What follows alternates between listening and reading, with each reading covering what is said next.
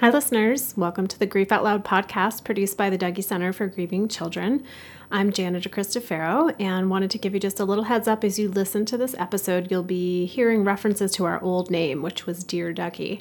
So just so you don't get too confused, you're listening to the right podcast, and we look forward to bringing you even more great content under the Grief Out Loud name. Thanks for joining us.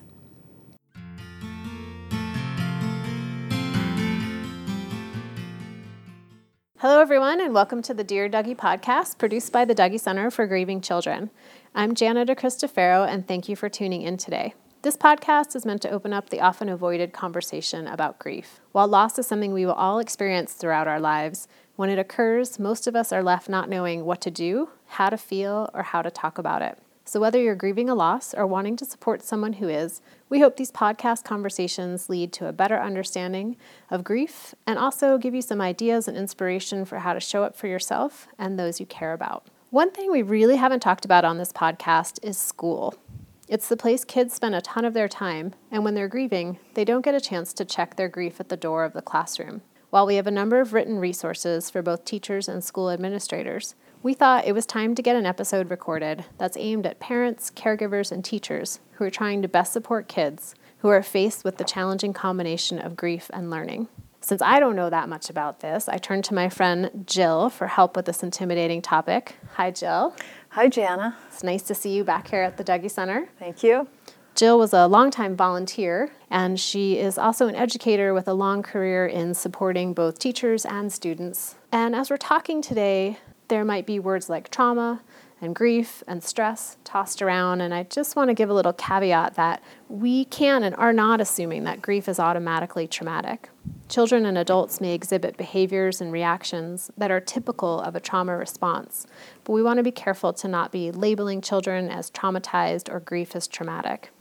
Jill, for you, does it make sense to say that grief often comes with a tremendous amount of stress and that stress and trauma can look really similar? So I think it is important to know that grief and trauma can be different because we can all experience grief, but ultimately it doesn't have to be traumatic and have lifelong physiological traumatic impacts on us. So many experiencing loss, we can have a lot of supportive factors that help the experience not be traumatic. But it is important to know that kids who are grieving will have behaviors that can look like trauma. So, for example, if somebody's having a hard time regulating their emotions, maybe they're overreacting to an experience that seems out of proportion to what their reaction should be, that could be a result of trauma, and it also could be a result of grief. It seems that often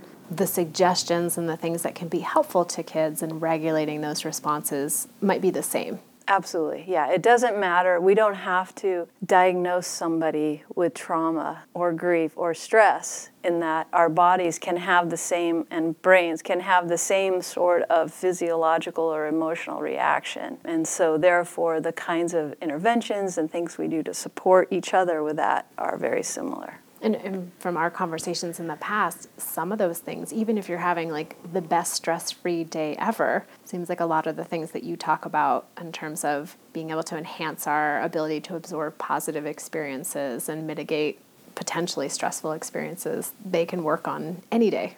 Absolutely, and in preventative ways to help build our resiliency to the everyday stresses that we experience. Tell us a little bit about how you came to be interested in working with kids and stress and trauma. I became interested in kids and grief and trauma by being a kid who experienced grief and trauma associated with the death of my mother when I was 12. Then as an adult, when I was looking for a way to volunteer in my community, I had heard, I can't remember, it was on the radio or something, looking for volunteers at the Dougy Center.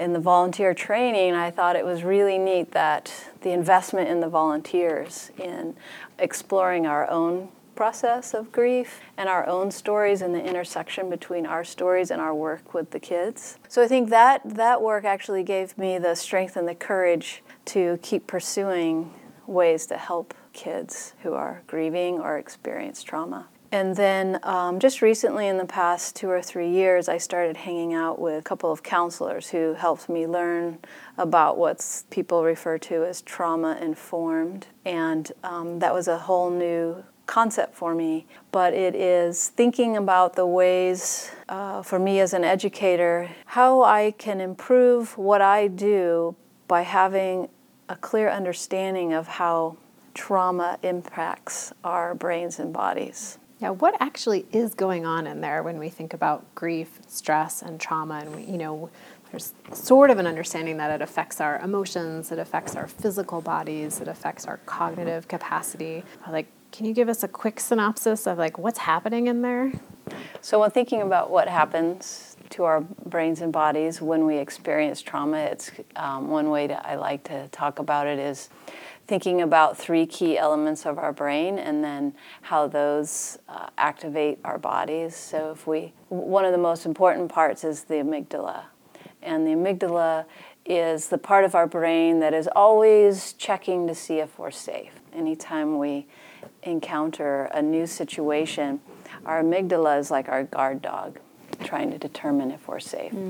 It doesn't think critically. It's not great at nuance, subtleties. Right. It just basically thinks most everything is not safe. And the amygdala can be very handy for us. It's what helps us survive on a daily basis. And what our amygdala needs is our prefrontal cortex. And that's what helps us reason, helps us make decisions, and can tell our amygdala that we are in fact safe.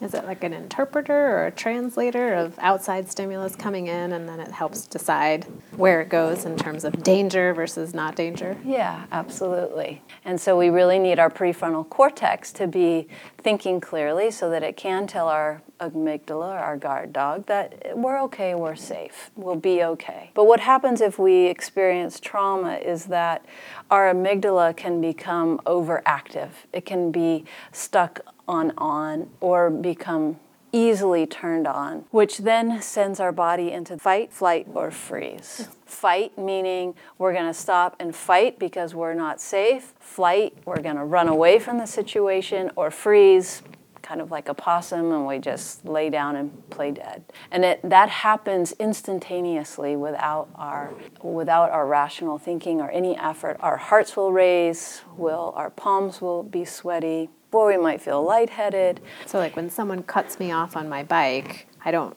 usually have a conscious thought of now I'm going to be upset and angry. It just happens. Absolutely. Instantaneously. So if we've experienced a lot of trauma or significant trauma, then our prefrontal cortex doesn't come back online very quickly to say, you're okay, Jana. You're going to be safe.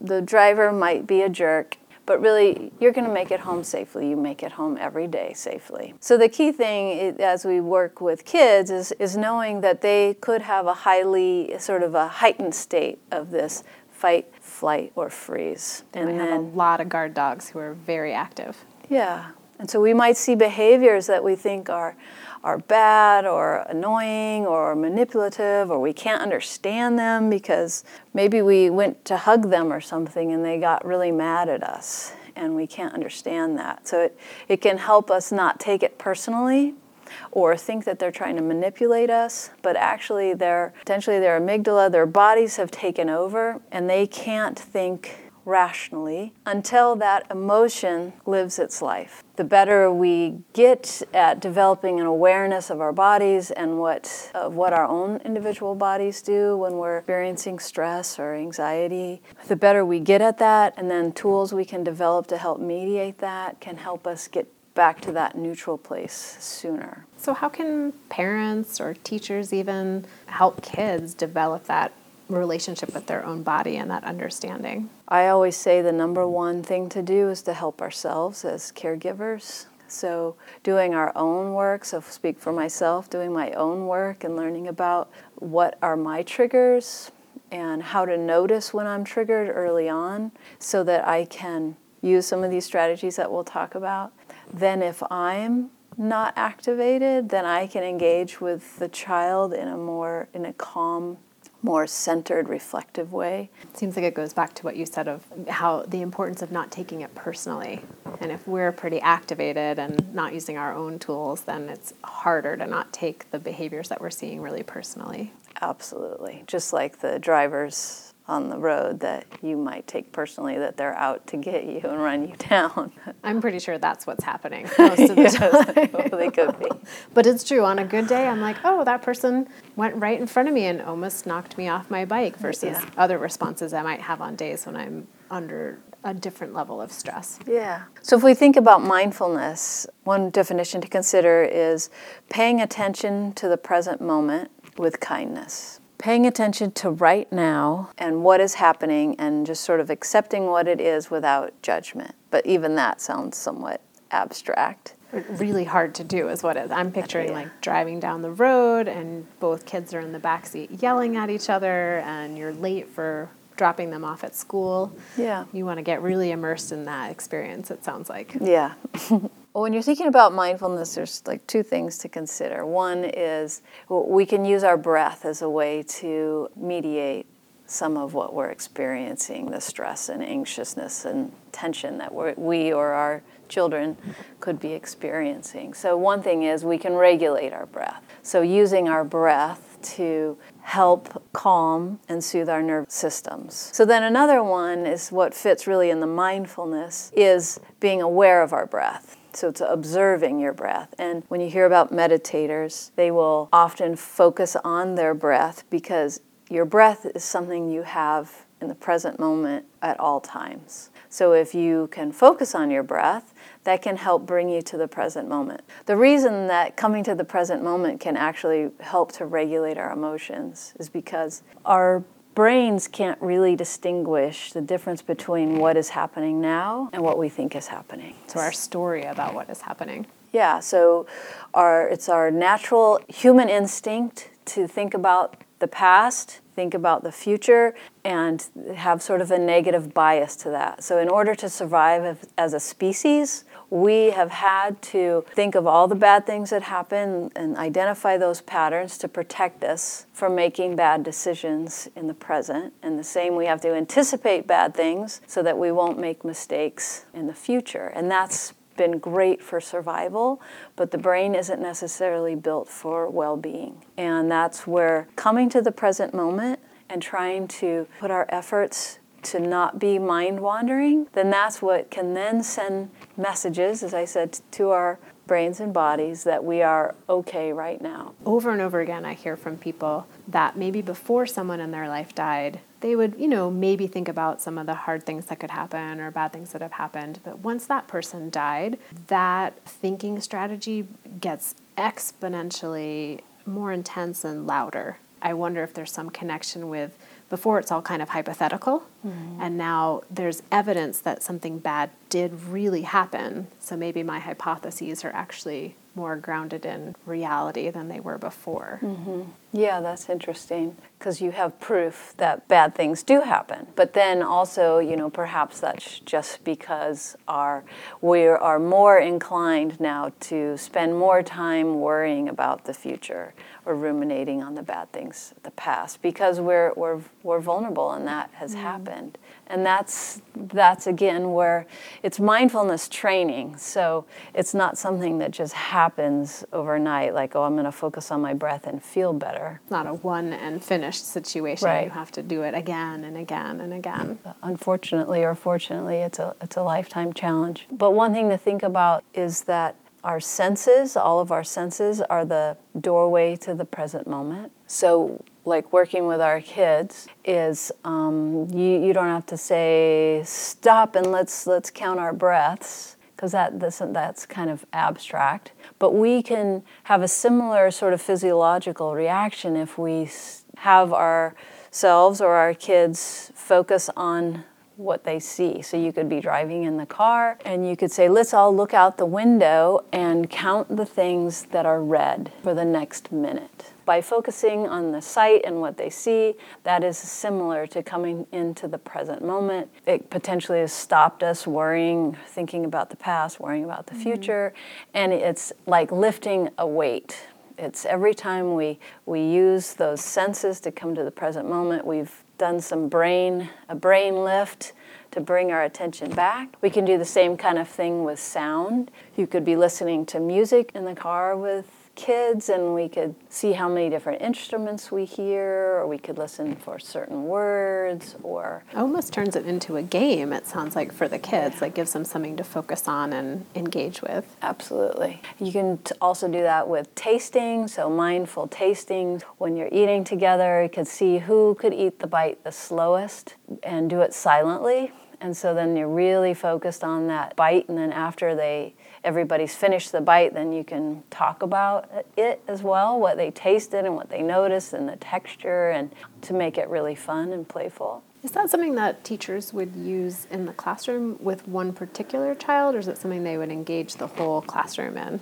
Well, I think teachers should engage the whole classroom in that, and do see that happening at all ages. So it's pretty exciting even to see 3-year-olds in their own version. I think you would you would see a teacher using it with the whole class rather than pulling a child aside, but you can do it very informally. I mean, if somebody's really activated, sometimes just creating that space, you working on your own breath, regulating your own breath, taking a deep breath, the child is maybe overreacting or even underreacting, could be withdrawn as well. But then waiting for the emotion to live its life. It's like a wave. It's going to come and it's going to go. Make that a nice, safe space. Don't try to talk or reason with the child at that time, and just to know they can't, even if they wanted to. That part of their brain is not available for engagement right now.